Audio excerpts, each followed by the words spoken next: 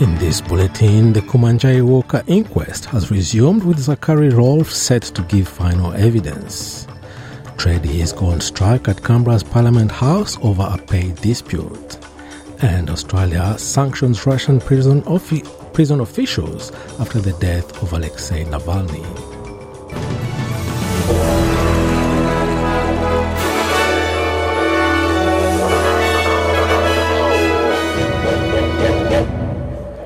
The long-running inquest into the shooting death of an Aboriginal teenager in Central Australia has resumed in Bantway, Alice Springs. Zachary Rolfe, the former police officer who fatally shot Kumanjayi Walker, will be among the last to give evidence. Ahead of his appearance, Mr. Rolfe's lawyers filed a last-minute submission seeking to restrict the scope of his evidence. The legal team argued questions regarding 8 use of force incidents, his police force application, and a series of racist text messages should not be admissible. The Nationals Party have confirmed that Barnaby Joyce will not be present in Parliament this week following the airing of footage showing the MP lying on a Canberra street. The former Deputy Prime Minister had previously refused invitations to take personal leave after blaming mixing alcohol with prescription medication for the incident. Leader David Littleproud has told Channel 9 he is happy to accept the MP's temporary absence from Canberra. I'll take Barnaby on his word. He won't be here this week. He's notified me that he won't be coming to pub. He's having the week off, which we gave him the opportunity to undertake with his family, and I respect that. And I hope he went to church yesterday and all he had was altar wine. Independent MP Helen Haines has introduced a bill to Parliament that she says will crack down on political pork barrelling in the processing of grants. Under the private members' bill, all federal grants would need to have publicly available selection criteria and would need to be merit-based. There would also be extra reporting to the Parliament about the selection criteria of a grant program. Ms. Haines says the bill would also require ministers who have gone against departmental advice about the awarding of a grant to explain to Parliament why the funding has been allocated. The federal government says it will be a few months before it delivers a formal response to the university's Accord report that has recommended a suite of changes to Australia's higher education sector. Battle lines have already been drawn in the sector, with the collective group of 8 universities arguing the Accord's funding proposals could ruin the international standings of Australian universities. The National Union of Students says it intends to work with the government to achieve a new funding model that addresses casualisation, job insecurity and wage theft. While Education Minister Jason Clare says he won't be drawn on specifics yet. I'm not going to respond to individual recommendations today, but I've been pretty clear about what are my priorities. I want to make sure that more kids from the outer suburbs and the regions get a crack at university and succeed when they get there. I want to put more kids on Smart Street, and that's what this is all about. Magnitsky-style financial sanctions and travel bans have been imposed on 7 prison officials Australia's government believes were involved in the mistreatment of Alexei Navalny in a Russian prison. Deputy Prime Minister Richard Marles and Assistant Foreign Affairs Minister Tim Watt have released a joint statement confirming the sanctions. They say the measures are the next step in Australia's efforts to hold to account those responsible for what they have described as grave breaches of Mr. Navalny's human rights.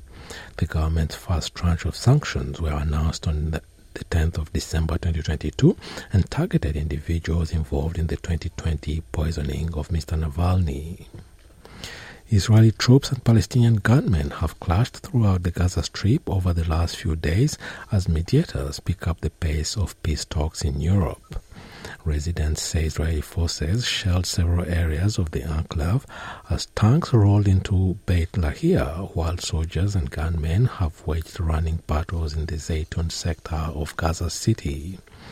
Negotiators in Paris are trying to reach agreements over a possible ceasefire to free hostages held by Hamas and bring a measure of Ramadan respite to the battered region. In Senegal, candidates have cast ballots in a symbolic vote designed to protest the postponement of presidential elections.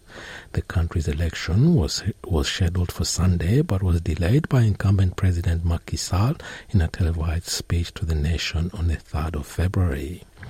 Former Mayor Khalifa Sall is one of the candidates who have taken part in the protest vote. He says the postponement is an unacceptable breach of democratic rights.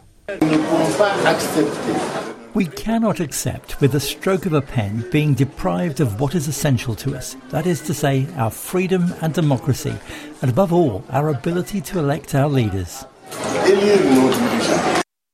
Protests in Poland have led to the destruction of 160 tons of grain, sparking condemnation from Ukrainian officials. Polish farmers have been protesting this month against what they say is unfair competition from Ukraine and European Union environment regulations. They have blocked border crossings with Ukraine and motorways and spilled Ukrainian produce from train wagons. This farmer says the protest will continue as long as low prices and high costs persist and constraints from the EU's Green Deal remain unchanged. At the moment, we have the especially large problem of grain imports to the EU. This has messed up all the prices of anything to do with grain. We are making less than it costs to produce, and if it carries on like this, farmers will most certainly not calm down. Back home, researchers say a quarter of Australians have never heard of a critical heart disease that could impact over 500,000 people across the country. Heart valve disease is a condition where one or more of the valves in the heart don't open or close properly, which can lead to heart failure and stroke if left untreated. But a new YouGov study has found that a quarter of those surveyed have never heard of the condition despite it being a relatively common condition. CEO of Hearts for Heart, Tanya Hall, says common symptoms such as fatigue, shortness of breath, palpitations and dizziness can often be dismissed. People often think of heart disease as someone who has had a heart attack, but there are many types of heart diseases that exist, and few of us are aware of the effects of ageing on the cardiovascular system. Heart valve disease can also be associated with silent symptoms, which means that some people living with heart valve disease do not show symptoms or have no symptoms until their disease is severe. And to sport, Penrith have been denied a maiden World Cup Challenge title, with the powerhouse NRL side beaten by Super League champions Wigan in England. A controversial second-half try for Warriors. Jake Wardle and a gritty defensive display sealed the 16-12 win for the English side. It was the second straight year Penrith have failed to add the world title to their NRL premiership. They lost a heartbreaker match 13-12 to St Helens at home in 2023. And now having a look at the weather around the country. Broome, cloudy, 33. Perth, cloud clearing, 32 degrees. Adelaide, partly cloudy, 31. Melbourne, cloudy, 21. Hobart, similar conditions, 21. Albury-Wodonga, partly cloudy, 32.